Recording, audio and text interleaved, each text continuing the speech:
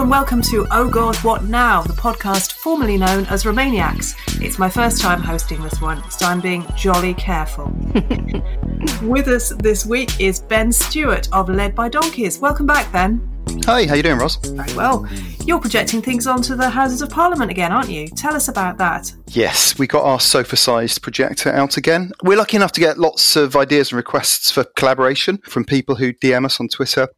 And we ended up speaking to a group called COVID-19 Bereaved Families for Justice.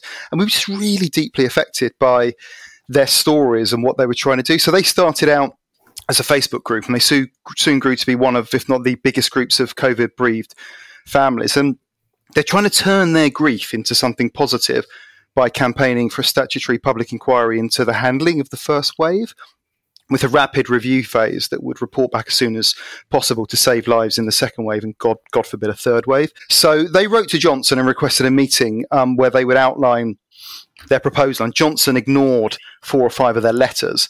Then he was cornered on Sky News and promised to meet them, but then, surprise, surprise, he did a U-turn and said he wouldn't. So we made a film with 3 of the members of the group, and they were talking about the loved ones that they've lost and explaining why they wanted this meeting and this rapid review.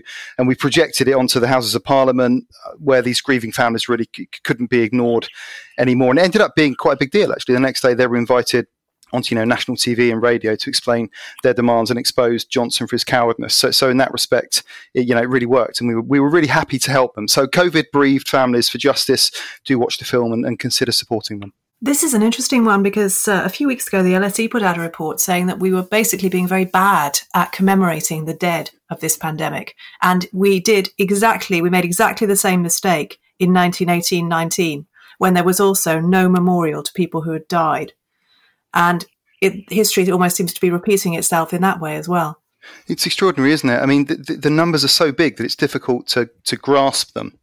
And we really wanted people to remember that these are actually, individuals with husbands and wives and sons and daughters and people who, really love them. It's up to, something around 70,000 Britons have died. And it's so difficult to grasp those numbers. There is something this morning, actually, people talking about, lots of Americans saying, the death rate of 2% or 1% isn't that high for people who get COVID. And actually, it's about the same as the death rate of American troops who stormed the beaches of Normandy on D-Day. So it's huge numbers of people are dying. And this was just our effort to give voice to the people who are bereaved. Naomi Smith is Chief Exec of Best for Britain. Hi, Naomi. Hiya. Have we got a deal yet? We do not. Well, not at the time of recording. Who knows by the time this has gone out. But today we have had 2 big warnings about no deal. So first we had industry out in force this morning saying that no deal will lead to supply disruptions of the vaccine that we are, of course, all desperately pinning our hopes on. And second, Biden has refreshed his warning about a hard border on the island of Ireland, saying it's just not right. We do not want a guarded border. We want to make sure we've worked too long to get Ireland worked out. The idea of having a border north and south once again being closed is just not right. We've got to keep the border open. So 2 very stark warnings just today about the dangers of no deal. And in terms of what we're waiting for, as we've discussed so many times before, until the political actors get involved, the officials like Frost and Barnier can only take us so far. And we're told that Johnson and von der Leyen will meet perhaps even face-to-face later this week, now that our PM is out of his second self-isolation, and that they may well be able to then dot the I's and cross the T's on some kind of a deal. So all eyes really on early next week now for an announcement of a very thin deal with plenty of review clauses attached to the bits that they can't agree on, meaning that they're sort of kicking trickier issues into the long grass. There will be years and years of Brexit content for this podcast to pour over. We'll be talking more about that later. You'll be surprised to hear. David Davis, that deal maker extraordinaire, took this week to have a whinge about Vodafone putting him on hold. And that prompted the journalist James Felton to ask him if he'd offer to walk away without a phone. Do you ever feel like complaining about the poor service you're getting from your Brexit negotiators, Naomi? I mean, come on, that was the most hilarious Twitter tantrum of the entire week. And I think he has since conceded that it was a bit of a storm in a teacup and quite an embarrassing thing for him to do. But yes, Ros, I do wish we were getting better quality negotiators. And no, I don't think, despite maybe having won a mini war with Vodafone, David Davis is the man to do it. Been on hold for 4.5 years. Oh, with what terrible music in the background for us to get a headache to. Alex Andreou is an actor, writer, singer and commentator. Hello, Alex. Hello. You've been following the spending review today, and it's pretty sobering stuff, isn't it? Oh, my sins. Yes. Well, I mean, first of all, I catch myself being amazed that I consider Rishi Sunak a sort of good performer, because he shines merely by comparison to the rest of this absurdist cast of a cabinet. But really, he's like a sort of leisure centre manager. I mean, the economic impact is huge, and it was sobering to see it in black and white, but it is slightly better than expected. So both unemployment figures and the dip in GDP are slightly smaller than had been anticipated. And because it's still ongoing, the crisis is sort of still brewing and no one knows exactly what shape recovery will be like, there was a sense to it that it was almost yet another holding budget, a sort of circling the air looking for a landing spot. What made me a little bit anxious was that at this point, I think he had two routes open to him. He could have grabbed the situation by the scruff of the neck and said, this is our plan for a recovery. This is what we want to do to recover. And I don't mean an imaginative sort of shovel-ready nonsense project, fix up the train station in your town. I mean big stuff that makes a difference to the big picture. Proper pulling the economic lever stuff. Or you can choose to mess around with the fringes and send signals with small symbolic measures. And that's what he chose to do.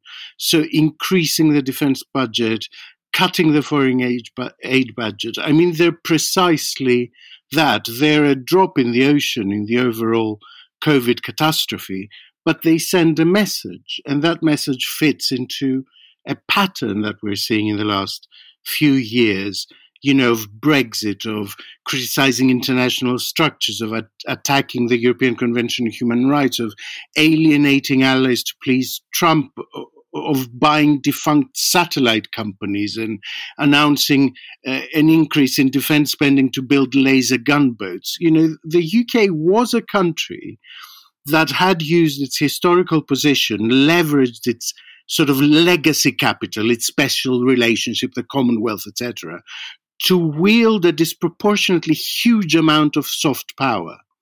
And it has basically played one league above where it should have been. Well, it has frittered almost all of that soft power away in the last couple of years, and now seems to think it can replace it with hard power, that it can become a sort of global digital player or a military superpower, entering those races decades too late. I mean, it's clueless. On this week's podcast, why do we call it chumocracy when it's really common or garden corruption? As the list of Conservative friends receiving lucrative government contracts and handsome payoffs grows, and as the Priti Patel episode reminds us that rules don't affect the Brexit inner circle, we ask why the country is tolerating a genteel brand of mafia politics. Plus, we're about to attempt to import millions of COVID vaccine materials, just as we're tearing up our customs relations with Europe. What's going to happen? Could there really be another extension? And in the extended section for Patreon backers at the end of the show, the EU is finally getting tough with the illiberal democracies of Poland and Hungary. Will it work? Before we start, a couple of announcements. Firstly, get your diaries out because we're doing another live Zoom exclusively for Patreon backers. It's on Thursday, 17th of December at 8 p.m, and we'll be joining the bunker for pre-Christmas drinks, a look back in disbelief at 2020, and maybe a Christmas hat or two. Not from me, though, so don't look forward to that. It's free to Patreon backers, so check your inbox. And if you're not a backer, you can now sign up in pounds sterling instead of dollars. Search Patreon Oh God What Now podcast to get access to the most wonderful Zoom of the year, plus extra perks like our brand new range of merchandise and the new extended family-sized podcast with an extra bit at the end. And secondly, our annual Christmas market is open for a limited time only with special festive gifts like mugs, t-shirts, and yes, oh God, what now, face masks. It's open till December the 6th at podmarket.co.uk. UK delivery is guaranteed by Christmas.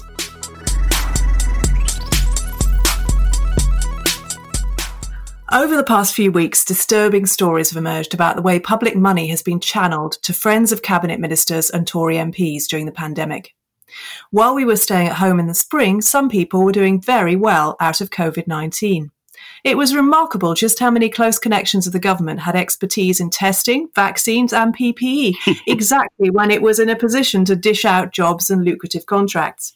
The chair of the vaccine task force, Kate Bingham, is married to a Tory MP who just happened to have been at Eton with Johnson. She funneled £670,000 to pet PR consultants. Dido Harding, a Tory peer who's also married to a Tory MP, was quickly put in charge of Test and Trace. The consultancy Public First, whose owners used to work for Michael Gove and Dominic Cummings, was given more than £500,000 worth of work looking at government comms. And another of Cummings' former colleagues runs Hanbury Strategy, which somehow picked up 2 COVID contracts worth £648,000. The list goes on and on. People are using the word chumocracy, but why are we being so euphemistic about it? Surely this is corruption. Alex, it didn't start with COVID, did it? This government was already showing signs of sleaze. Yeah, I mean, I have to say, as a foreigner, I have always thought that the process of declaring interest is a sort of ridiculous one, as if by declaring that you're taking money over the table rather than under a table, that makes the conflict of interest somehow go away. So I was always very suspicious of it. But, you know, you had Robert Jenrick and the cash for planning permit scandal. Priti Patel was sacked for lying about nefarious business meetings while on holiday in Israel and got promoted instead in this cabinet. But recently, they've just been rampant. Because it was always thought that it was a disincentive to corruption if you had to declare your interest, isn't it? But it doesn't seem to be that anymore. No, it just seems to sort of sanitize it. The Financial Times reports that the UK has spent more than any European country on PPE, has awarded more contracts than any European country for PPE with no tender process, and has had more waste, as in more money spent on unusable PPE, than any other European country. So while individual decisions might be defensible, the overall statistics just stink to high heaven. I mean, there's a case of Anthony Page, who quit his role managing a business for Tory peer Michelle Mone, reportedly to set up a new company based on the Isle of Man called PPE MedPro, which within weeks had appeared on the government's preferred list and was awarded an 122 million contract by the Tories without tender. I mean, there's nothing that should convince us this doesn't need looking into. One of the strange things about this for me is that some journalists have broken these kind of revelations, but it's been left to Jolyon Maughams' Good Law Project to do a lot of the digging and expose that sleaze. Why is the press seemingly not very interested in these stories anymore?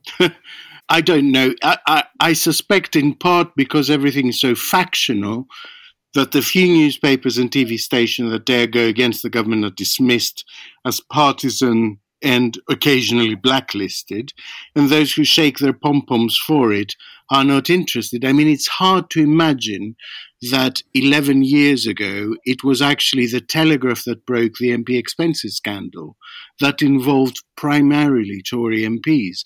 Would they now? I'm not sure.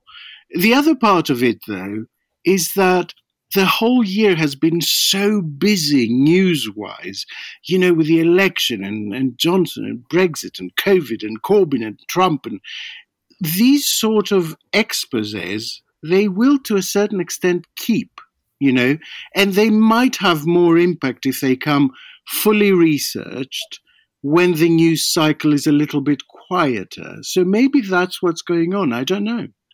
Ben, do we have a short attention span for sleaze these days? I think that we do, yeah. On the one hand, we've got relative humdrum of conservative corruption during a pandemic. And, I've been surprised and disappointed by the seeming lack of outrage, frankly, about this chumocracy and, the concomitant failures in PPE and testing. And I'm not sure it's just a failure of the press. The Sunday Times has done good work on this stuff. Yesterday, I read a column by Melanie Phillips, who actually wrote an excellent column on this. It was really, really surprising. I think it's the first time I've agreed with her in 20 years. But it's not been a regular front page story in the Mail and the Sun. And I think that's how you get a kind of 8 or 9 out of 10 on the Barnard Castle scale, when it really, really breaks through. And that's when the BBC has to cover it. And that's when you wake up in the morning, you make a coffee, and you hear Justin Webb talking about it on the Today programme. And that hasn't happened with this. But also I think people are, I think they're relatively I'm not saying this is right, but I think people are relatively forgiving of the government for perceived mistakes during the frenzied initial reaction to the pandemic. I don't think we should be that forgiving, but I think people maybe think it's okay that mistakes were made and we paid crazy prices for masks and gowns, but it's fine as long as we got them. But now we know there's a VIP streaming service to channel contracts to businesses suggested by Tory MPs and ministers. And when the National Audit Office says that half of the people who sponsored those suggestions weren't written down, you have to think there's something profoundly corrupt going on here. And when I read the original Good Law Project tweet revealing that, I honestly thought, okay, brace, strap in, here we go. But it just didn't really take off. We know stuff can still explode. We know there is still an appetite for getting angry about scandals and corruption. Like, look at Cummings in April. But as I say, I think the public aren't actually convinced that this is corruption. I think there's a chance that they think more that it's cock-up in the most challenging circumstances. And I think that's possibly what's going on here. This structure is sort of being formalized, by the way, in the review announcement today by Rishi Sunak. So he said that he's dedicating a fund for people to bid for local projects. Oh, yeah. One of the prerequisites, he says, for those projects is that they have the local MP's approval, which seems to me like the preamble to a massive bidding war of corruption for local companies to get their local MP's attention to approve projects. Naomi, is it any kind of a defence that these contracts had to be awarded fast to people the government knew they could work closely with and presumably they thought they could rely on? Not always fact, but that was, of course, the defence that Boris Johnson was putting across in PMQs on Wednesday, that Keir Starmer had been pressuring him to get PPE. So he'd got PPE and now he was complaining because we got PPE too fast. And that's his defence. Is that in any way convincing? I don't think so, because it appears it didn't speed much, if anything, up anyway. It was, just cronyism fair and square. And the National Audit Office report that the others have already mentioned is damning into the government's procurement of PPE, saying it took a long time for it to receive the large volumes of PPE ordered, difficulties with distribution to providers, and many frontline workers reported experiencing shortages of PPE as a result. So it paid, very high prices in unusual market conditions, yes, but it just, they were then squandering a lot of stuff that can't be used for its original intended purpose, and we had to wait too long for it. Do you think Cummings' departure will change anything? Look, there was a lot of speculation about his familial links to certain government contractors, and I haven't done enough investigation to know if any of those stand up or are just conspiracy. But what we do know is that he was a fan of outsourcing. And of course, with an outsourcing addiction comes the temptation for nepotism, not least, as Alex has just mentioned, in this new Sunak released approach where the local MP is going to probably be lobbied by all and sundry in their constituency to win contracts. But I think that's just true of almost all Tories. They bloody love a good outsourcing. So it's probably a bit too early to tell whether we'll see a marked change in cronyism now he's gone. But personally, I don't think Leopards change their spots when one member of the pack leaves. And remember the Jenrick scandal of granting planning permission to his mates in the construction sector, saving them tens of millions of pounds by rushing it through before a new developer levy was going to be introduced. And just as they made a hefty donation to the Tory party, I'm fairly sure that Jenrick did that under his own steam and not under the tutelage of Dominic Cummings. Alex, Johnson decided not to act on the report about Priti Patel's bullying. You're a former civil servant. How would this kind of thing normally have been dealt with? Well, as someone who's represented people as a union rep on bullying claims, I understand the area relatively well. The first thing to say is that there's no such thing as unintentional bullying. That's bollocks. Bullying is a set of targeted and long-running behaviors. It doesn't happen by accident. And because the notion that it's up to the bullied to give notice to the bully that they feel targeted is patently ludicrous, it is a behavior for which, if you forgive me the lawyerly speak, no mens rea is required. So you don't need to show what was in the mind of the bully. Okay, all that needs to be established is that the person picked on feels reasonably that they're picked on. The rest is gravy. So all this stuff about, she didn't mean it, it's nonsense. It's time for Underrated, Overrated, where one of the team tells us who gets too much credit in their field and who doesn't get enough. Ben Stewart, what are your choices this week? For overrated, I'm going with our old friend Daniel Hannan. Now, hang on, I hear you say, nobody rates Dan Hannan, ergo he can't be overrated, but you would be wrong. As I've said before in this podcast, I have a Telegraph subscription and I read it every morning, so you don't have to. And I can tell you that Dan is most certainly rated over at Telegraph Towers, and he seems to have an op-ed slot every day. But the person who really rates Dan Hannan is, of course, Daniel Hannan. So when he comes on the telly, he has this sort of demeanour of someone who thinks that his mere presence is cause for the debate to end and for his opinion to be universally accepted as unequivocally sensible and obviously right. I mean, he takes himself very seriously, but he is of course an idiot. He's a very silly man and he's wrong about almost everything. So for example, of course, in 2015, he said nobody is talking about threatening our place in the single market, which made you wonder if he, the high priest of Brexit, has actually ever understood Brexit. But more recently, in February this year, he tweeted, and I quote, "The coronavirus isn't going to kill you, it really isn't," while linking to an essay that he wrote on Conservative Home, where he characterized the concern about coronavirus as alarmism, doom-mongering, and panic, direct quote. So, of course, since then, something around maybe 70,000 Britons have died from this, and no doubt some of them would have been readers of Dan Hannan, and they were given false assurances that they need not protect themselves. Anyway, he then proceeded, like many fundamentalist libertarians, to have a very, very bad pandemic, and he called it wrong at almost every turn. He was, of course, a wild proponent of the now discredited Swedish approach. But more recently, last month, in fact, he tweeted about South Dakota in the USA. And South Dakota's governor has been aggressively against even the mildest public health measures to tackle the pandemic. So Hannan in October tweets, quote, "South Dakota is the Sweden of the USA in more ways than one. It is the control in the experiment. It means no one can claim, but for the lockdowns, things would have been much worse. Thanks, Governor Kristi Noem, for sticking to the science and not panicking." Well, South Dakota has the lowest rate of mask wearing in the USA. And as of this week, the per capita death rate in South Dakota from COVID is higher than any other nation on earth. And it's higher than any other US state at 28 deaths per million per day. So the UK is currently at about 6 deaths per million per day on average. If we had South Dakota's death rate, we would be losing 1,900 people a day at the moment, and the US would be losing something like 9,000. So Dan, South Dakota is the control in the experiment. Dan was wrong. He was wrong again. He was catastrophically wrong.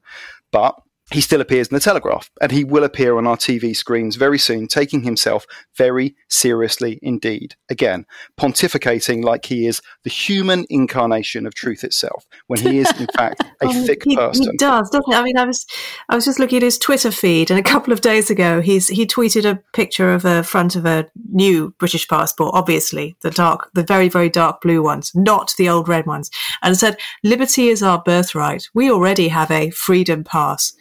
And I thought a freedom pass was something you got when you were over 60 and you could get free travel on buses. But what does that even mean? Oh, God, he's such a dick. Anyway, he's extremely overrated. And that's why I thought he deserved to appear in this particular slot. Underrated. I've actually gone for the yin to Dang's yang. That was sort of 1/5 of Brexit voters are now telling pollsters that they've changed their mind and they no longer think it's a good idea. So we, people on our side, people who are on the what was known as Romaniacs podcast, have perhaps assumed that the country is so polarised on this issue that nothing will ever shake people's position. In reality, I think a lot of people, many millions of people who voted for Brexit, are actually reappraising that view, seemingly based on observed reality. So, the people, really did possess far greater reserves of emotional and practical intelligence than for example, Dan Hannan. And since 2016, I think they have been underrated. And also underrated, by the way, is Ethiopian food. I went out and got an Ethiopian takeaway in Walthamstow Market yesterday. First time, £5. I could eat it every day till I die, and very good for vegans, Naomi. Here. It is superb. It is, isn't it? That injera bread is great. And the dals and great stuff. Well, yeah, that did a lot for our image as Metropolitan. It's a £5, Alex, not, good value.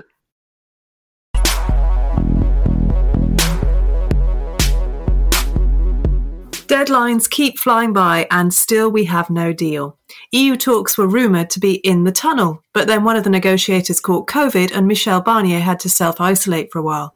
The old sticking points of the level playing field and fish remain, with both sides apparently waiting for the other to blink. But with so little time to prepare, even if we get a deal, road hauliers and ports are warning of massive delays.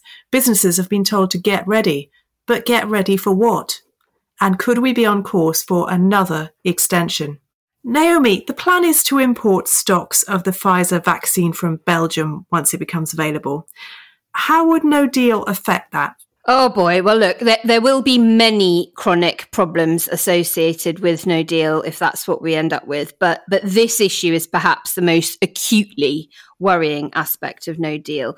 The ABPI, that's the Association of British Pharmaceutical Industry, has been all over the news this week, warning that extra red tape, extra complexity, extra cost and extra delay is getting in the way of our supply chain at a time when we are trying to deal with COVID. And it's the ABPI that has the challenge of importing multiple different vaccines from multiple sources. And with just 35 odd days to go before the end of the transition, that is obviously extremely stressful for them and has huge implications for us.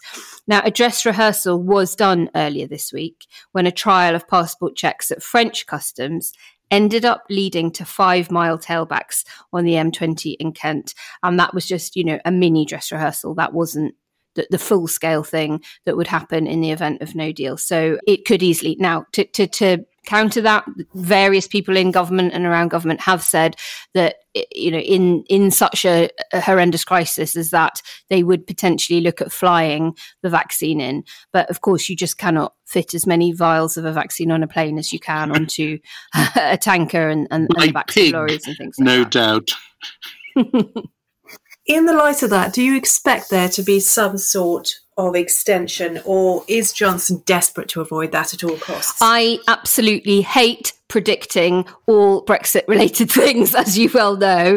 But I think, as it stands today, we probably are still expecting a deal that's thinner than a 1990 supermodel being announced after the Boris Johnson von der Leyen meeting, whenever that happens in the next few days. But that extremely skinny deal will also contain things that we are expecting to be called review clauses on areas that they can't reach agreement on, and fish may be involved in that. Now, you might say that these review clauses are akin to an industry-specific extension, but of course the government would never admit that or call them that or anything else. And the idea is that they would be revisited and renegotiated after 5 to 10 years. So, long story short, there probably will be extensions, but on a industry-specific basis, and they won't be called extensions. And Alex, is that presumably is legally possible? Because we were told an extension wasn't possible after June. Well, an extension within the framework of the withdrawal agreement is no longer possible. That's true. I think if you start to think of the EU and the UK as two freely contracting parties, which is actually not a bad way to look at it, anything is possible. It just needs to be part of a new agreement. So as long as they both agree and their constituent members and it's ratified by their democratic processes, so anything they agree is possible, effectively. Has Joe Biden's election affected the government's calculus of whether to compromise and go for a deal? Because we heard rumours when it looked as though Biden would win that there was a lot of panic in Downing Street because they'd been expecting a Trump victory. Well, I hope it has, but I don't think it has. Because to suggest it has would mean to accept that there was some grand design there to start with. And to be honest, I think they're fucking clueless. They have no plan. They decide things on a whim, depending on how much flack they'll take from the press and on the basis of who was the last person to speak to the PM. And the biggest threat at the moment is that we drop off the edge simply because we ran out of time, sort of no deal by accident. Ben, has Johnson concluded that Theresa May was right and no deal is better than a bad deal, do you think? I actually don't think that. I bow to the judgment of Noam and Alex on this. They have a far better read than me on what's going on. And certainly the scenario that Naomi lays out sounds entirely credible to me. What I'm about to say will no doubt make me look like a fool in about 5 weeks, because I am going to make a prediction. I am convinced that Johnson needs and wants a deal and that he's going to make some compromises to get one. You know, there's been a lot of chat about the economic impact of Brexit somehow being kind of subsumed into the COVID crisis, and therefore the Brexiteers would escape political liability for anything that happens. And I just don't buy that. In fact, I think it could work in the opposite direction, that next year's profound economic challenges really harm the reputation and standing of the Brexit project, whether they are the fault of Brexit or not. This is a Brexit government pursuing a Brexit policy. And as Labour found out in 2008, 2009, when the music stops and you're in charge, then you get the blame. And, some of that economic harm is deemed to have been willfully embraced by Johnson, as in no deal, then I think the reckoning could be really severe for him, and I assume he realizes that. And there's also obviously this consensus solidifying that Johnson is an incompetent. I think no deal could really be perceived as an act of incompetence, and I think he'll worry about that. So I think he wants and needs, and I think he'll probably get a deal, and the kind of deal he could get sounds like the kind of thing that Naomi has just outlined. I think he'll do things he said he wouldn't do and claim it's a great victory, and they'll claim that Brussels blinked and Brussels won't really contradict him, because they just don't really care about the story that he weaves. And his enablers in the press will tell that story too, about a sort of a Churchillian effort that made Johnny Foreigner blink. And we will find it bloody frustrating. And it'll be a hard as nails Brexit. But I think he'll get a deal, because I think he needs a deal. Do you feel for businesses that are caught in the middle of this impasse, not knowing how and what they can export or import? Yeah, I mean, the ones that didn't fund the Leave campaign, definitely. I really sympathise with small and medium businesses. To worry night and day at the moment about the impact of, I wouldn't have the courage to start a business because I just worry so much about it failing.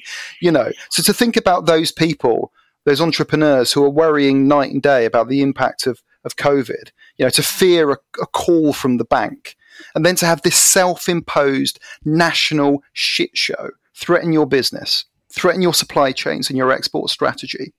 And all in the name of Daniel fucking... And threaten your staff, so many of them employing people and, EU citizens, and have they applied for their settled status in time? Do they know what they're meant to do? Certain sectors that are so heavily reliant on EU workers and that have, as you say, totally, been decimated by COVID already. I'm with you on this, like the fear, how they sleep at night. It's awful. And it's all in the name of Daniel Hannan's imagined concept of free trade. People are sitting there thinking, I'm losing my business for this. It's genuinely heartbreaking. Naomi, The Guardian has a leaked Cabinet Office briefing which says the UK is at risk of systemic economic crisis. Apart from COVID and Brexit, what else is going to hit us in the new year? There could be a new pandemic. That volcano in Iceland could go off again. Yeah, we could have extreme winter floods. All bacteria could simultaneously become resistant to all known antibiotics. Stop it. Food supply shortages, water supply shortages are actually listed in that article as things that the government have flagged as potential risks. And of course, all of the consequent social disruption, policing and security issues that could come along in the event of that. I know this all sounds hyperbolic, but, so did anyone telling you about a pandemic this time last year, even though it was an absolute known, and most, developed Western democracies and many democracies in the East and non-democracies in the East who had suffered SARS were well ahead of it and planned for it far better than we did. And so I'm afraid that they're not that hyperbolic. And many of them are contained within that article, of that leaked report from government. And essentially, when you fail to plan, you plan to fail. And our government sure as hell failed to plan for this one. Also, something always happens. I mean, that's the only guarantee. That something happens every year. And I wrote a piece last year for Ian Dunt, and I was talking about when you're assessing risk, basically, how it's the small problems interacting that can really screw you. So it might not even be anything dramatic, but what happens if on the 30th of December, the new IT system that the government has for the border, what if it's attacked by a nasty malware like the NHS's computer system was 2 years ago? What fucking happens then? Well, at Best for Britain, we did lots of freedom of information requests on local authorities over the last couple of years, asking them for their contingency planning for various different scenarios. And almost all of them wrote back to us and told us about their risk registers, saying we can because of austerity, we can just about now cope with one disruption, but we cannot cope with two. And that has sure as hell been put to the test this year because of COVID. But when a very hard or no deal Brexit collides with that at the end of this year, and that's before any winter flu, winter floods, or as Alex says, any kind of cyber attack, they're going to be on their knees even more. This government is not governing, and they're not taking any of that seriously, and they need to.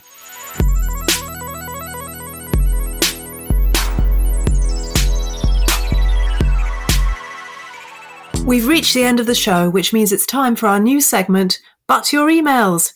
Each week we rake our inbox for questions from our patrons. This week, Ben Atkins asks, what should Labour do about Johnson's deal when it comes back to Parliament? My feeling is that Starmer should tear it a new one, highlighting every aspect that will make the country poorer, less sovereign, less influential, and every way that it fails to meet the promises of 2016. Starmer should whip Labour to abstain on the grounds that it's this deal or no deal, then make sure that Johnson absolutely owns it and wears it like a toilet seat around his neck for the rest of his life. That was somewhat arresting image, Ben. Yeah. What do the panel think?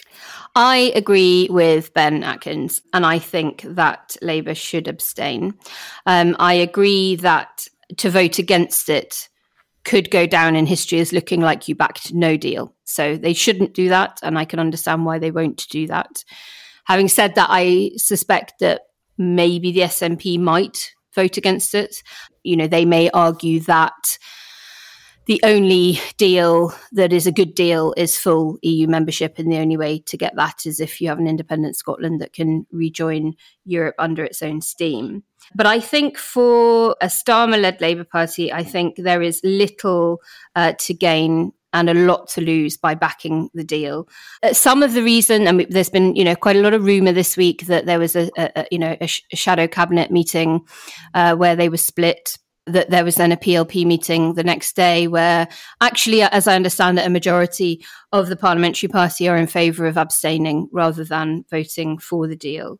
And the problem with voting for it, as I see it, is that you are then owning it and you are then making it very, very easy for Johnson over the course of the next few years. So anytime Labour is to call out the government and say, you need to be going further on workers' rights. You mustn't be rolling back the protections that workers had by virtue of our EU membership, whether on things like working time directives or parental leave and those sorts of things. Johnson will just be able to turn around and say to them, but you voted for this deal. You voted for this new situation. Whereas I think if they abstain, then they are able to say publicly, well, a deal is, of course, better than no deal, and we wouldn't be seen to be voting against this and therefore endorsing no deal, but be under no illusion that this is not the deal that we would have sought to negotiate, and we do not think it is good enough. And there is very, very, very low risk of them doing that and somehow no deal becoming the default, because there just simply won't be the numbers of Conservative rebels against in that sort of swivel-eyed loon ERG camp to defeat the government on this. Now, Anna Turley, former Labour MP for Redcar and now chair of the Labour Movement for Europe, said it best in her piece for Labour List this week that I'd encourage everyone to go and read, when she called on Labour to abstain rather than endorse the deal. And I'll just read you out a quick quote from it. She said, "In the longer run, it would mean that Labour also owns the deal and its damaging consequences on our communities, making it difficult to attack the government for its shortcomings, falsehoods and failures as they become clear. It seems extremely short-sighted to sign up to an agreement that we know will harm the British public, just as that harm is about to be revealed in day-to-day life." And in that piece, she's also looked at Keir Starmer's 6 tests. Now, that's taking you back well over a year, back into the days where we were trying to get Labour to back a second referendum. And Keir Starmer came out with those 6 tests to say, Labour should only back a deal if it meets these. And she's arguing, well, why wouldn't Labour assess any deal that comes back from Brussels tucked under Johnson's arm? Why wouldn't we apply those 6 tests to that now? The final thing I'll say on this is that the argument that we'll hear put forward by those that are backing, that are favouring backing Johnson's deal, is that they need to win back the trust of red wall voters. So those constituencies across the North and Midlands that switched from Labour to the Conservatives at the last election. I think that's wrong, because I poll a lot of those seats. I do lots and lots of focus groups there. And the people that switched from Labour to the Conservatives say that they do want a deal, but they want the deal that was promised. And they're not stupid. They're smart enough to know that this deal will fall far short of that. And what I'd also say to Labour is that they're going to be facing elections in Scotland much sooner than they'll be facing elections in the red wall seats. And they really do need to think about that. And I think if Labour can be seen to be doing better than expected in the Scottish elections next year, or maybe not as badly as predicted, then that can really put a bit of injection into their trajectory and give Starmer the boost that he needs. And as I understand it, the PLP members who are in favour of abstaining rather than backing the deal, many of them are not the ones who backed a second referendum. Some of them were representing Leave seats and felt that they had to uphold that. But they are saying that they know that siding with Johnson isn't going to win back voters in those red wall seats, because Labour would just need to be offering something very different. So siding with Johnson isn't doing that. Yeah, I think Ben Atkins has it about right, actually, and I think Naomi's got it about right as well. When you're kind of weighing up all these sort of different political calculations, and it's not easy for Starmer. It's really not easy. I mean, all I'd say is that there is a political cost to abstaining on anything. Particularly if you're trying to establish yourself as a strong leader. So, out there in the real world, it's very easily portrayed as fence sitting, and to some extent, it can sometimes be the worst of all worlds. In this case, however, there are no easy options for Starmer. I think this is probably the least worst option. I definitely think, voting for the deal I've heard it said would be some kind of clause 4 moment in the red wall seats, a potent signal that Labour has changed to, direct a message directed at the voters they lost in December last year. I just don't think that works. And I don't think that would be enough to bring people over. And I don't think it would be regarded as in any way authentic. And it would, of course, carry all of the dangers that you, Ros, and Naomi have articulated there about owning a hard Brexit and having to own everything that happens in the coming years. I've also heard it said, by the way, that there's no way that Labour could ever own any part of Brexit, that too much has happened. Too much water has passed under the bridge, that this is a wholly owned project of this Conservative Party. But in reality, I think if Labour dip their hands into the blood, to bring about hunting metaphor, then I think that poses profound political dangers to them in the coming years. And Johnson's going to be defined by the pandemic and by Brexit, and whatever other disaster befalls us, as you just explained the potentials to us a moment ago, Naomi. But because of that, I think it's really, really important that Labour give themselves the opportunity to be very, very strong critics of what unfolds next. So no easy options, but you look at it and you think probably abstaining is the best one. I'm not as convinced as Naomi and Ben. I agree there are no easy options, but it's almost like the trolley problem. The ethical dilemma, the thought experiment, the Judith Jarvis Thomson thing, that there's a tram hurtling down a track, and it will kill 5 people unless you pull a lever, in which case it will change trajectory and kill only 1 person. And the idea is that inaction is also an active choice. I think Ben is right in the sense that abstaining would play into the Tory rhetoric of Starmer being indecisive and on the fence on all issues, and Captain Hindsight, and always knowing better after the event. On the other hand, could they vote for a deal that came back? At that stage, would you want no deal, or would you want a deal however thin it came back? I think you'd want a deal however thin it came back. So I have a slight problem with someone wanting outcome A but refusing to back outcome A because they will be co-owning it down the line. I think there are other ways to make your objections known, to make your dissenting judgment very prominent.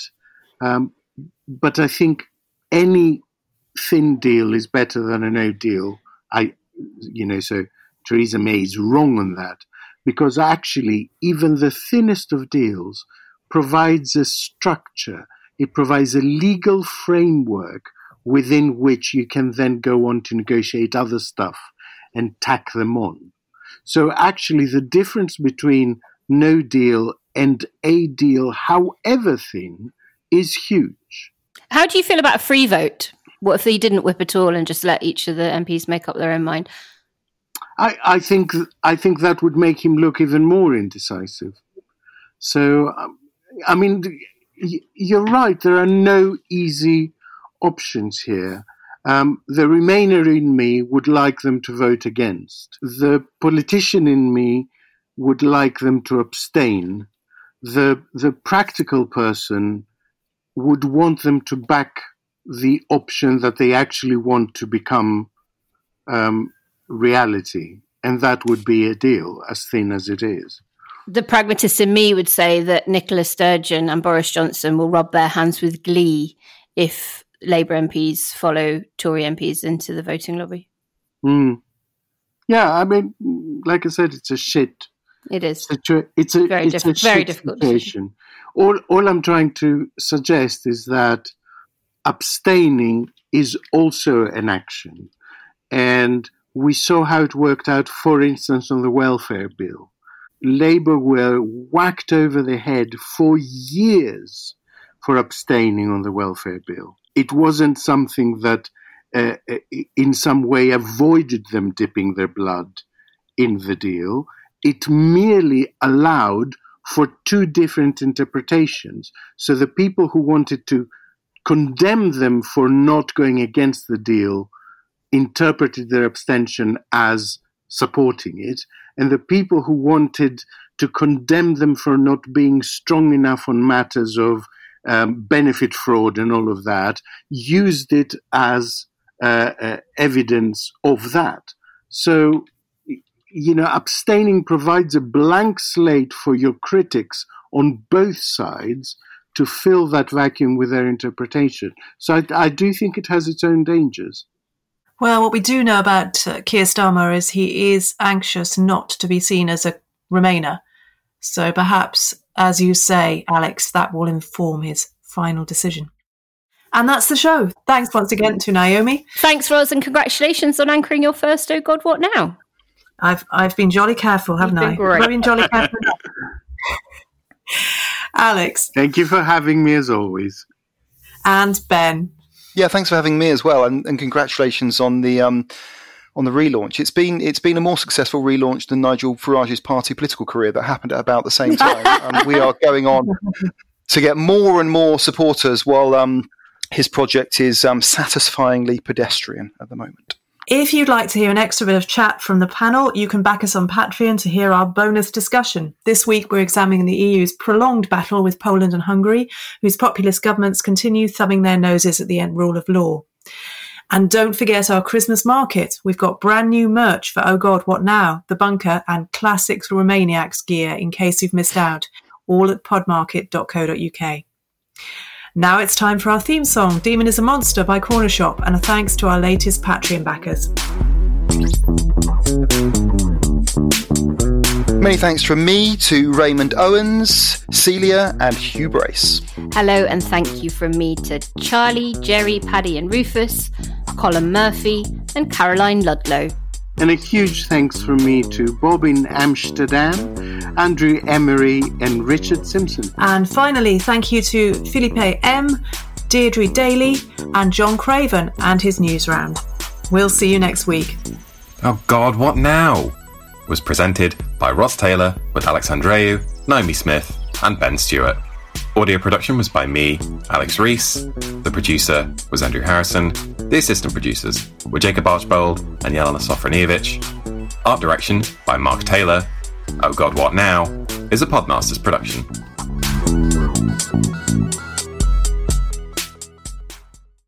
Welcome to the Oh God, What Now extra bit for Patreon backers. This week we've got a serious topic. Hungary and Poland joined the EU in 2004, along with 8 other countries. The enlargement was initially seen as a triumph. It would strengthen the Union and reduce Russia's influence.